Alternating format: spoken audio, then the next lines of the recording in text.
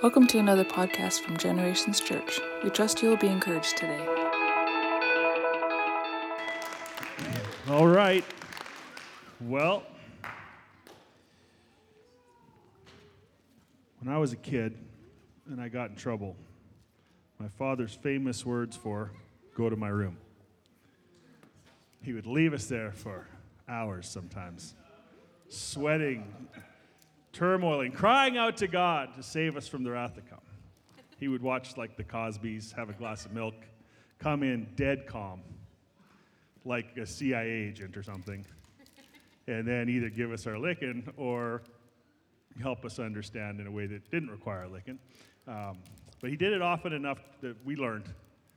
And we learned that we should listen to our mother, that there's nothing wrong with our ears. And so I share that because for some of you this morning, this conversation is going to feel like me saying to you, go to my room. All right, now, I love you, and I love the church, the body of Christ.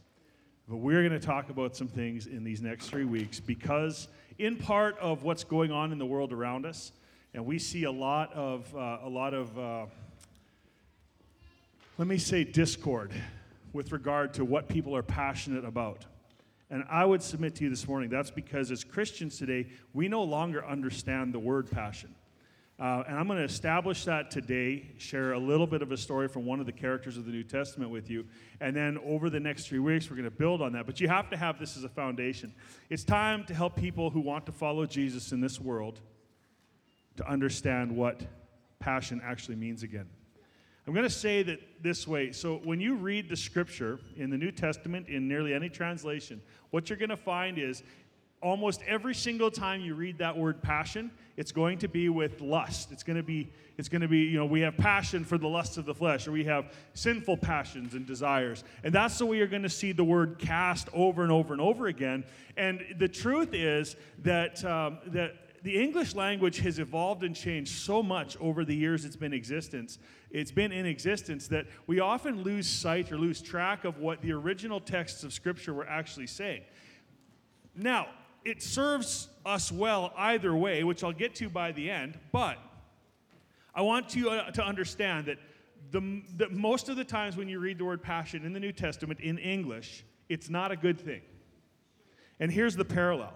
Most of the times that I find myself talking with people from our church, people in the world, about passion, it's actually aligned with things that are not the kingdom of God. Now, that's hard to hear, perhaps, but I want to tell you that when you understand this word, and when you understand what it means and who it's for and what it can do in your life, you're going to be moved into a new realm of understanding of what God wants to do, what God could do through you, and where fulfillment and joy are actually going to come from in your life. So you'll be hard-pressed to find that word meaning anything other than lust. And the Greek word for lust, just out of memory, is, I think, epimetheo, most of the time. And I can't afford the hour it would take for me to read you all 100 and some verses from the Bible that contain that word passion to prove this to you, but I hope that you'll just trust me. Now, those of you who are doing the preaching course, take your preaching to the next level with me right now. I expect you to trust me, knowing what goes into building a message for church, now that you have a really good picture of what that looks like. So now the word passion that we're using for this series does actually mean passion. We're not doing a switcheroo on you. We're not substituting something in any strange way. We're just coming back to a more realistic, more pure form, I believe, of that word. And it's actually the root of the right word used in the right way that we're trying to get to this morning. But not in the way that it's evolving in the English language. So the simplest application of the word from current culture would be the movie, The Passion of the Christ. So who's seen The Passion of the Christ? Anybody? Okay. That is, I actually have not seen it. Can you believe that? I have not seen it. I've always said, Tyson used to bug me, Trav, you got to watch it. So I'm like, listen, man, I cry enough at Easter already. Easter is my time of joy and tears and sorrow and joy, and it's just very, I love the resurrection of Jesus' story. And so I have plenty of emotion over that. But I've actually not watched The Passion of the Christ. But the truth is, in the right context, that is what passion is. And what you'll find is that we read is that passion does not mean warm, fluffy bunnies and unicorns made of cotton candies and doing the things, doing the hobbies that will bring you life, or getting to work in the part of your job that just makes you so happy you get to go to work in the morning. Those can be related to passion for sure, but they are not, in fact, passion. Because passion, when you boil it all down, means suffering. Now, it doesn't always mean suffering in a bad context, which we're going to get to, but it means suffering. Why does passion mean suffering? Well, the simple answer is this. In the English word, passion refers to Jesus' suffering long before it evolved into other or more sultry meanings. So before we got to the concept of, oh, that was a night of passion, which Pastor Amy and I know something about. Before we got to that, passion was about suffering. And let me tell you, Pastor Amy and I also know something about that. All right? If you love someone, you understand suffering not as a horrible thing, but actually as a wonderful thing. I mean, if it's good love, if it's real, I think. But you see, passion referred to Jesus' suffering in the English language long before it meant anything else. So we're coming back to an original. Now, the origins of the word passion from the English language actually come from Old French, late Latin, and then really what is original Latin. And so the original Latin word was pati, late Latin turned it into passio, and then through Old French, and as the English language began to show up, we arrive at this word in Middle English called passion. But here's what I need you to understand. We have English passion, we have Old French passion, we have the late Latin passio, and we have Latin pati. But why does that matter to us? Well, because Latin is the language of Rome. Right? I don't know if you knew that or not, but Latin was what Romans, that was what they did. And I mean, they learned the vernacular of all the regions they conquered and were setting up their kingdom in and all that. But Latin was the language. And so much of our science, much of our English language actually has derivatives back to Latin language. Now, here's the thing. Where do you think Latin came from? Well, Latin came from Greek. See, what would happen was the Romans, when they conquered, they were actually kind of, I don't want to say parasitic, but they were like a leech maybe in a way, but they really absorbed a lot of culture and made it a part of their own thing. They made it a part of their identity, and so we see a lot of borrowing from Roman Latin culture into Greek culture, and that's everything in philosophy and science and even history. But why that matters to us as the church is because Greek is the language of the New Testament that it was originally written in. And the Catholics actually would translate from the Latin before maybe they would, and I'm not actually sure, maybe the Catholics still translate only out of Latin, but Greek was actually the original language of the New Testament. Now, it wasn't the spoken language, it was the written language. Aramaic in that region would have been the spoken language, that Jesus would have spoken Aramaic and probably Hebrew. And I actually think he probably, knew more than 2 languages, being the Son of God and all. I think linguistics was not an issue for him, right? So this all comes from the Greek. And those ideas that we have today about these words come all the way back to God's word as a source, which I love, don't you? Don't you love that so many words, when we study them, come back to God's inspired word as the source? I love it. All right, so here's a slide for you. One of the ways we can read this Greek word passion that we could find in the New Testament is the word pathos. And by definition, that means that which befalls one, a passion, a suffering. So there's that word, suffering. Passion is a suffering. Then we can move on. Whatever befalls one, whether it be sad or joyous, specifically a calamity, a mishap, evil, an affliction. The second part of the definition, a feeling which the mind suffers, an affection of the mind, emotion, passion, passionate desire. Now, this is important for you to understand, used by the Greeks in neither a good or a bad sense. All right? Now, and the last thing is, passion is this inordinate affection or lust. And that word inordinate, in case you wanted to look it up or just pretend you know it, either way is fine by me, but it means disproportionately large. So something that it's out of context with its surroundings. That's what passion is. And when I ask you, hey, Tyler, what's your passion? Because I am having a lot of conversations with Tyler for the last couple years even, actually, about passion. He is a passionate man. He is. He is. He's passionate about his marriage and his family and his career. He is all those things. But there's this deeper passion. There's this deeper life. There needs to be something in your life, if you're going to be passionate about it, that is disproportionately large compared to the other things you enjoy. And if it's not disproportionately large, I want you to consider that maybe it's not passion. See, because when it becomes disproportionately large, when it becomes something that casts a huge shadow in your life, it is then that you realize it's something that might be worth suffering for. But most of the things human beings today refer to as a passion, well, I just really have a passion for gaming. Oh, really, teenager? You have a passion for gaming. Well, that's going to be unfulfilling later in life, I assure you. Well, I have a passion for firearms, Pastor Trav. Oh, I also have a passion for firearms and hunting and everything outdoors and beards and fine beard oils and hair regrowth products. Finely defined muscles in your arms that are exposed to what people can see. I just want to show that line for the camera this morning. It's all I got. That's all I got. What can I say? Because of COVID, everything else is just kind of turning into lumpy and bumpy. You know what I'm saying? All right. That's for another series, getting in shape after COVID, part 3. Well, why does this all matter? Because I see in this day that church people, worldly people alike, are living for all kinds of quote-unquote passion, but it's not a passion that aligns with Jesus. And that's a problem. Because passion that aligns with Jesus will give you joy and peace and happiness, but not in the way you think. It will give you joy, peace, and happiness because it is maturing you in and through Christ by the Holy Spirit.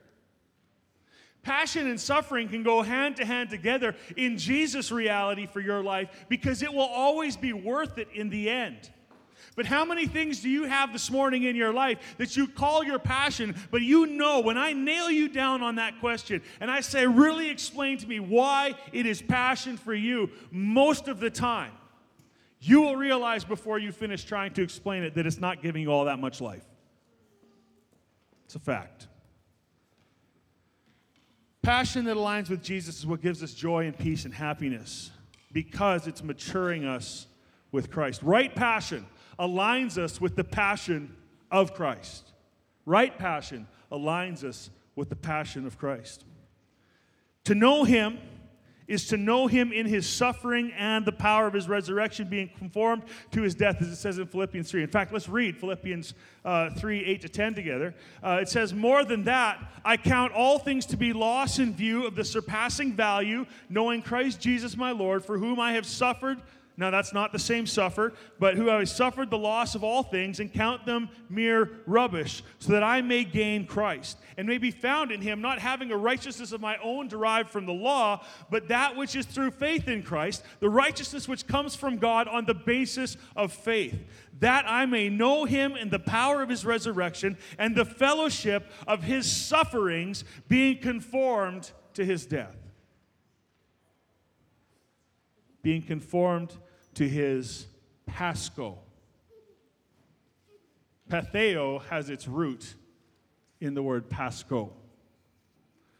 And that Paschos is that word that is the suffering word. That's this whole idea of what passion really is. The fellowship of His sufferings, being conformed to His death. And we can't talk about the rest of this series without keeping in our mind that passion. Patheo, Paschos. And there are other derivatives of that word that exist through the New Testament. And it's important that we keep that in mind and understand it because it reveals the motivation for why the men and the women of the early church were willing to be bullied, willing to be crucified, willing to be beheaded, willing to be fed to lions, willing to be burned at the stake for crowds of entertainment so that they would somehow bring honor to Jesus by not denying him when their life was on the line. That is the passion of the Christ. That is the passion of his body, the church. And we can't really continue to kid ourselves saying, well, this is my passion or that is my passion if it's not a passion that's aligned with the passion of Jesus. You just can't do it. Because passion for things of this world, you can't, who read the verse? Was it Carlisle or Christine? You can't serve two masters. Great from you, Christine. Great scripture this morning. Carlisle, great scripture. You can't serve two masters. You can't serve two passions. See, because what drives you is inordinately large, disproportionately large when compared to the other things in your life. You know what, guys? Your and my passion should be the biggest part of our personality. Now, I'm going off note here. But just by the Holy Spirit, I want you to get this morning. Your passion should actually be expressed in the biggest parts of your personality. And by the way, what you are expressing in the biggest parts of your personality is revealing your passion. Now you say, Pastor Trav, don't get too preachy at me. I don't want to feel bad leaving today. I don't care if you feel church leaving bad today as long as you feel loved. Now listen, let me tell you why I'm qualified to say that to you this morning. This past week, probably Tuesday morning, no, it was Wednesday morning, immediately following men's prayer. I went out to check our horse that had a foal. And I had to catch the horse because she has some issues after foaling, and she's always going to need some shots of penicillin, so I knew I had to go. I go out into the pen where she is, which happens to be where Annika's blessed sheep live. And I had a pail of oats with me because if you ever had horses, you know the best way to catch a horse is with some oats. But sheep also like oats, those blessed little creatures. And I walked in through the hole in the fence, and I start walking over, talking softly to the horses because, you know, horses need you. Horses, I don't know if you know this, but horses can, hear your heartbeat 15 feet away. That's why horses, when you're scared, a horse knows you're scared, and they're a herd animal, so if one heart rate goes up, everybody's heart rate starts to go up. That's just how God designed them. Yeah. But as I'm walking in my peaceful, just left men's prayer mindset, the holiest man of God you have ever met, something from the depths of hell smashed into my leg, folded my knee sideways, and took me down. I turned around to see Annika's blessed ram. His name's Isaac. That ram almost took my knee out, permanently. And guys, I have to tell you, my passions were revealed. I got up, swinging a 35-pound pail of oats as hard as I could, doing my best to kill that sheep. And I actually had to ask my girls to make sure really foul words had not come out of my mouth. But if I can just be really transparent with you, there were a lot of words in my mind. And a lot of words wanted to come out of me. I then grabbed a 7-foot-long fence post and proceeded to swing it wildly at the ram, which of course caused me to fall down. Yeah, you can imagine how this is going. Oh, I forgot to tell you, I broke the metal handle off the pail trying to strike this sheep with a pail of oats, which doesn't work, just so you know. I then picked up the fence post and tried to kill the sheep. Please don't tell PETA. And I just want to tell you, not one of us in this room are fast enough with a great big fence post to swing and hit and kill the sheep. My next thought was to go and get a rifle. And once and for all, demonstrate to my family, the herd, and all of creation, I suppose, that I was triumphant over a ram. Guys, listen. When we're pressed, What comes out of us reveals our passion. And I'm not perfect yet. Not even close. But I love those moments because, my friend the Holy Spirit, he's right there with me. And he's pointing out, you probably took things a little far, Trav. And I'm like, no duh. Thank you, Lord. And here's the thing, guys. I see God smile. I see him shake his head.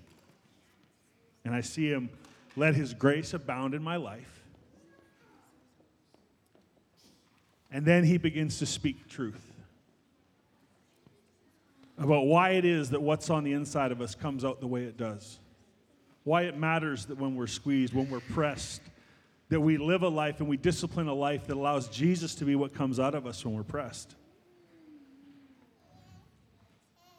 So if you're feeling picked on today because you've used the word passion in the wrong way, in a way that you're realizing, I wish I wouldn't have said that to a leader. I wish I wouldn't have said that to a husband. I wish I wouldn't have said that way to a friend. Well, I assure you, it's Christ. It's a correction that the body of Christ needs as a whole, and I, as your pastor, need regularly. Common culture today wants to put me first. Me, me, me, me, me. It's all about me. It's all about I. Self-care, self-love, self-healing, self. You can't love others if you can't love yourself. Yeah, well, those things are true in part. But the truth is that if you love yourself, you also have to be loving someone else like yourself. And the truth is if you want to grow and if you want to heal and if you want to move on and if you want to mature, then you need to allow your passion to be aligned with the passion of the Christ. Yes, you need to do your part to be healthy in body, soul, and spirit, but not in the way the world says that you should. Not that way. So before you storm the legislature to compel the government to back off and leave churches and leave our freedoms and our liberties alone, you need to make sure your passion is aligned properly. And before you continue to go along with and live in fear of viruses and fines and all of the things the government could do, or what your friends who agree with you or disagree with you or have changed their mind about it. You see, none of those things matter, because what's supposed to matter is that your passions are aligned the right way to begin with. That prevents you from being blown off course when somebody in your life says, we need to wear masks, and 6 months go by and they say, we should not be wearing masks. With so much passion. There's a whole world out here, guys, right now. Passion is misplaced. Passion is misplaced. Passion is about me first. Wear a mask, save lives. Save lives whether you're wearing a mask or not. Of course, that's a value to all of us. Your passion needs to, let me boil this down for you. If I could just boil it down to the simplest things that are required of you to live passionately for God, I'm going to give this as an attempt, and maybe I'll have to improve on it. But here's the simplest things. You and I are here for as long as God places us here in this earth to serve and to worship Him. That's what we're here for. Further to that, we are here to be a light in the darkness, to sow the seeds of the gospel in our words and in our deeds. We are here to care for the orphans and the widows and the downtrodden. We are here to bring hope to the brokenhearted, to speak freedom to the captives, to declare the favor of the Lord. Now that's God's grace, just so you know. The favorable year of the Lord's favor. God's favor, guys, that's grace. Divine, unmerited favor is what grace is. And we're to declare that favor to all people who would turn to Jesus. That's why we're here. That's got to be our passion. Yeah. I would be failing miserably if you came to our church and left here saying, well, that pastor sure is passionate about guns. Yeah. What I hope you see is a passion for His Word, a passion for His people, a passion for His promises, a passion for His provision in your life and all of the people around you, because those are things worth being passionate about. Yeah. Taking care of orphans and widows should be of the highest priority for the people of God. Yeah. Sharing the gospel by your deeds and by your words should be the highest priority. It should be a deep passion for everyone who wants to follow Jesus. For one who says, well, I'm passionate about our liberties, that is not the liberty that Christ sets you free for. Guys, we are here for the time we're here. And I got to tell you, I think the real adventure, the real sensational things are going to happen when we leave this world and are with Jesus. I think that's where it's going to be the most incredible. And so my role and your role in the time that we're here is to live passionately for God. Yeah. And that means to suffer for Him. Yeah. And to know Him in His suffering. To understand that like Christ had to die for my sin, there are things in my life that also need to continually die to Christ. There are passions of the flesh that need to be put to death every day so that you can live to Christ. Yeah. Ask yourself what you're passionate about today. Ask yourself. And I just don't want you to be shocked if after hearing this, not a lot comes to your mind. Can I just... You don't have room for 100 passions. You don't have room for that. You have room for a few passions. And I want to make it so simple for you. Those passions need to align with Jesus. That's it. Would you lead a small group? Well, Pastor Trav, I just don't feel too passionate about leading a small group. I didn't ask you if you felt passionate about leading a small group. I asked you if you'd lead a small group.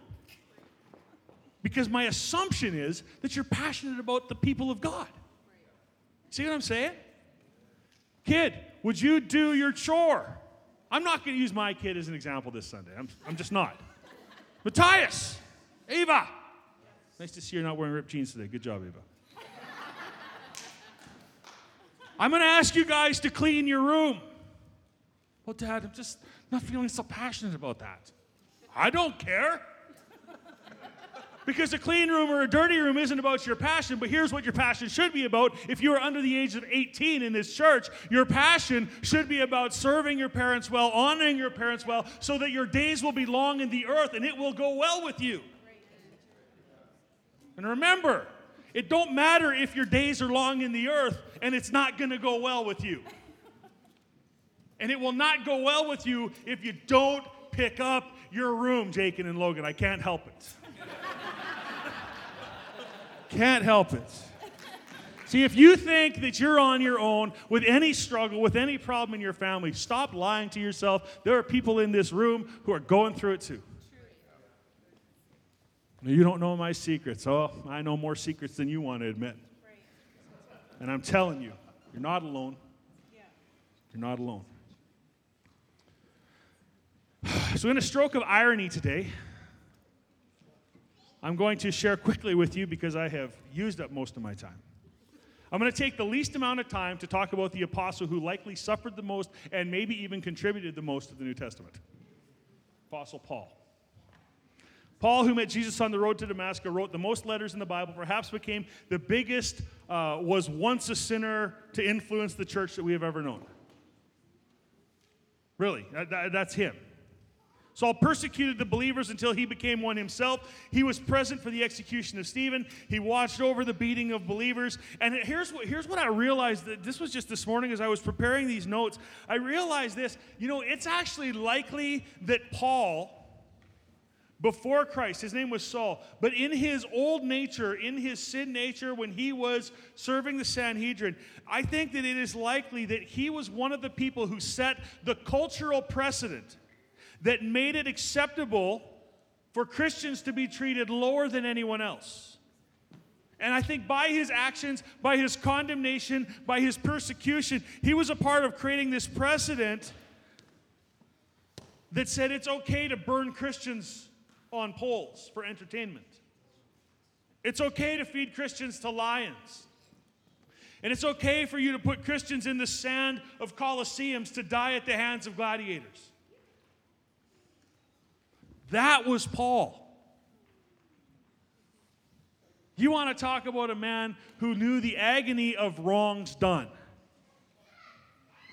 You want to know the context of why Paul stands there and says, look, I am the chief of sinners. And yet, Paul wrote some amazing things by the Holy Spirit.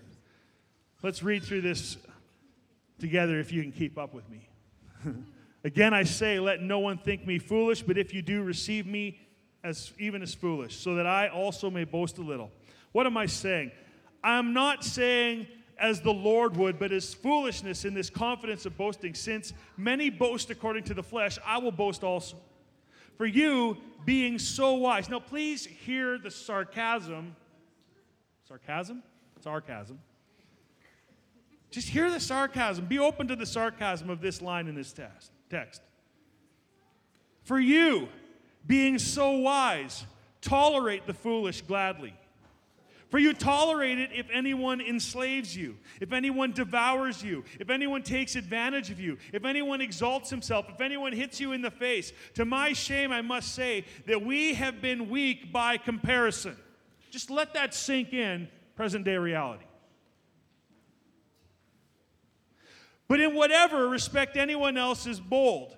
I am speaking in foolishness. I too am bold. Are they Hebrews? So am I. Are they Israelites? So am I. Are they descendants of Abraham? So am I. Are they servants of Christ? I am speaking as if insane. I more so, in far more labors, in far more imprisonments, beaten times without number, often in danger of death. 5 times I received from the Jews 39 lashes. 3 times I was beaten with rods. Once I was stoned. 3 times I was shipwrecked. A night and a day I have spent adrift at sea. I have been on frequent journeys, in dangers from rivers, dangers from robbers, dangers from my countrymen, dangers from the Gentiles, dangers in the city, dangers in the wilderness, dangers at sea, dangers among false brothers. I have been in labor and hardship through many sleepless nights, in hunger and thirst, often without food, in cold and exposure. Apart from such external things, there is the daily pressure on me of concern for all the churches. Who is weak without my also being weak? Who is led into sin without my intense concern? That's passion. That's passion. The willingness to suffer all of these things and count it joy, count it a privilege, count it an honor to be called by God to serve in such a way. That is passion. I'm just really passionate about mountain biking, Pastor Trav. I know. But we're going to get to a deeper passion. We're going to get to a place where you understand when Paul says, who is weak without my being weak? Do you understand that for the leaders of this church, when you walk and when you're weak and when you're sick and when you're struggling, we feel that and we experience it. Guys, the church family, when you have a horrible day, when tragedy befalls you, when something goes wrong, when your business is failing, when your family is struggling, there are people in this church who are so burdened with you that it ruins our day with you. And it ruins our weeks and it ruins our months. For as long as you're in that place of suffering and pain and adjustment, we're walking in that with you and we feel it. Because we are one body. We are one people. Serving under one Spirit. And we feel it and we know it. When I see you walking towards the edge of sin to fall off, I am sick to myself. When I see the pattern repeating again and again, and I know that destruction will be the end result of that pattern, my heart is broken. I lose sleep. And so do all who know the passion of Jesus. Rather than being angry at our premier, shouldn't our heart break for him?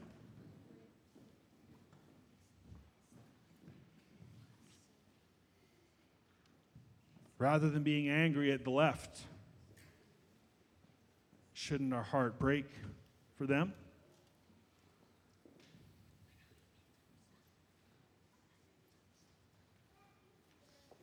We need to re-examine our passion.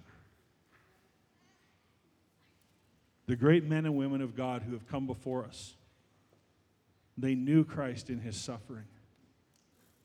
And that is why they also got to know him in the power of his resurrection.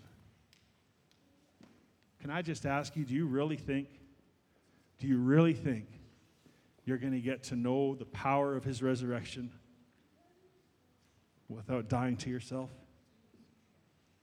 What would be the point?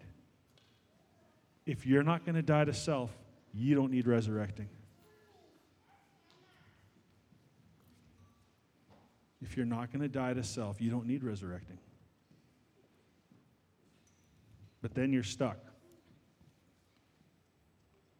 with who you are outside of his grace.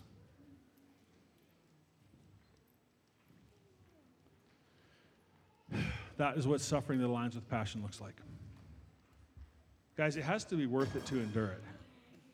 I'm not suggesting that we should throw our lives pointlessly into things. I'm not suggesting that we should burn ourselves out. I'm not suggesting that we should be unwise in what we say yes to. Those things are all valuable, important, and are obvious in our culture as a church. But we need a mass mobilization of people who are going to say, my passion's aligned with Jesus. So my answer is, yes, I will.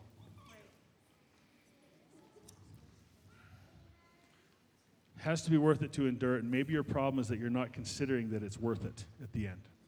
Maybe you're just missing the value. Maybe you're just missing the opportunity. And I want to end with this. I'm going to invite the worship team to come. We're going to fight on our knees with our hands lifted high to close the service.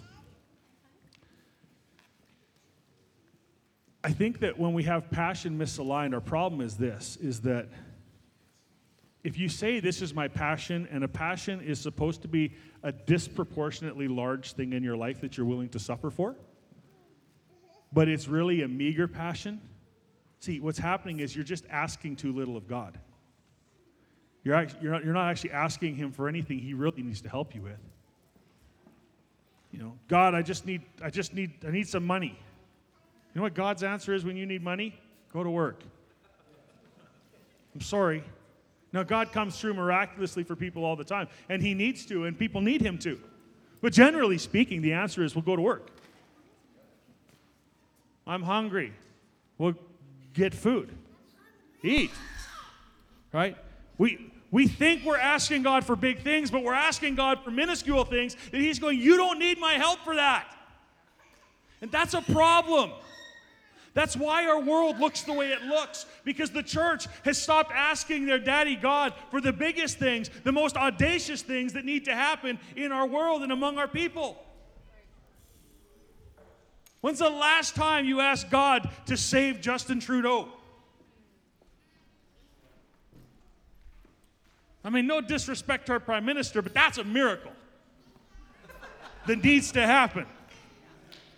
And guys, I've watched Pastor Coates say Jason Kenney's not a believer, and you know, he may or may not be right. I don't even feel the need to weigh in on that because nobody's asking me my opinion on that. But here's what I do know. I want our premier, I want our government to know Jesus. And so what will change our culture is when our politicians know Jesus, and when the people serving in bureaucracies know Jesus. That will change our nation.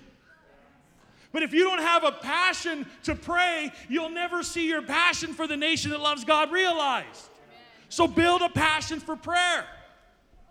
Jesus said, zeal has consumed me for my Father's house. And he went in and he turned over the temple. He turned over the tables of the money changers. And his disciples remembered that. Your passion is too small, and that's your problem. Can I pray for you? Let's stand. If you're at home watching on your couch today, why don't you stand too? I don't want you to miss out. I believe right now that as I pray for you, if you are open to it, I believe that God will meet you here in this place. His Holy Spirit will come and He will touch your life and He will begin to change your perspective right now if you're willing to let Him. So I'm going to pray for you, and if you want to receive the things you hear me praying, then you just have to say, Jesus, that's what I want. Holy Spirit, that's what I want. Father in heaven, that's what I want. I'm going to pray about your passion. I'm going to pray about your passion. I'm going to pray about your passion. And in our prayer groups that meet weekly for this next series, guess what we're going to be praying about? We're going to be praying about your passion, and we're going to be praying about your passion, and we're going to be praying about your passion. Because this is where it's at for right now. I have been in the presence of God. I have heard Him speak, and passion He desires in His church. Would you bow your heads? Father, I thank you that this group of people has gathered in your name. Jesus, I thank you that you have loved us to the point of death on the cross, and that you have loved us and raised us to life with yourself. Holy Spirit, I ask this morning that you would in this moment reveal to us the audacious things that you want us to ask of our Father. Lord, I pray that in this moment today, for each person standing in this room, for each person at home, God, that there would be an encounter with you right now in the name of Jesus, we're asking. Where you would realign our thinking with a passion that reflects your passion, Lord. With a hope for our people, with a hope for our nation, with a hope for our communities, our provinces, our businesses, Lord, that align with something that will build your kingdom to be the everlasting kingdom you say it's going to be. Lord, I pray that our passions would begin to align in prayer and in worship and in focus as we think about you. Jesus, I pray that our passion this morning would begin to overflow and bubble up in our hearts. Lord, I'm not asking for you to give someone an emotional experience today, Lord, but rather an experience in their being that changes the structure of their foundation in who they believe they are called to be by you. Lord, would you come in this moment today and change identities? Would you change ideologies? Would you change circumstances that are holding us back, Lord Jesus, from serving you with the fullest of hearts? Give us a passion for the lost. Give us a passion for worship, a passion for prayer. Lord, give us a holy passion for politics.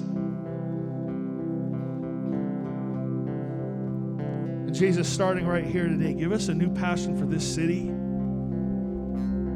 for the people we work with, for our children. Lord, let it come to me. Would you just pray that this morning? Say, Lord, let it come to me. Jesus, let it come to me. Let this passion come to me. Don't ask Him if you don't want it, because it'll be so hard for you. But if you want to know passion, not feel passion, but know passion, say, Lord, let it come to me.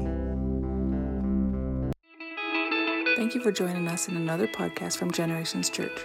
If you enjoyed listening today, please subscribe to our podcast channel to get a new one each week. For additional information or to partner with us, please check out our website at www.genchurch.ca.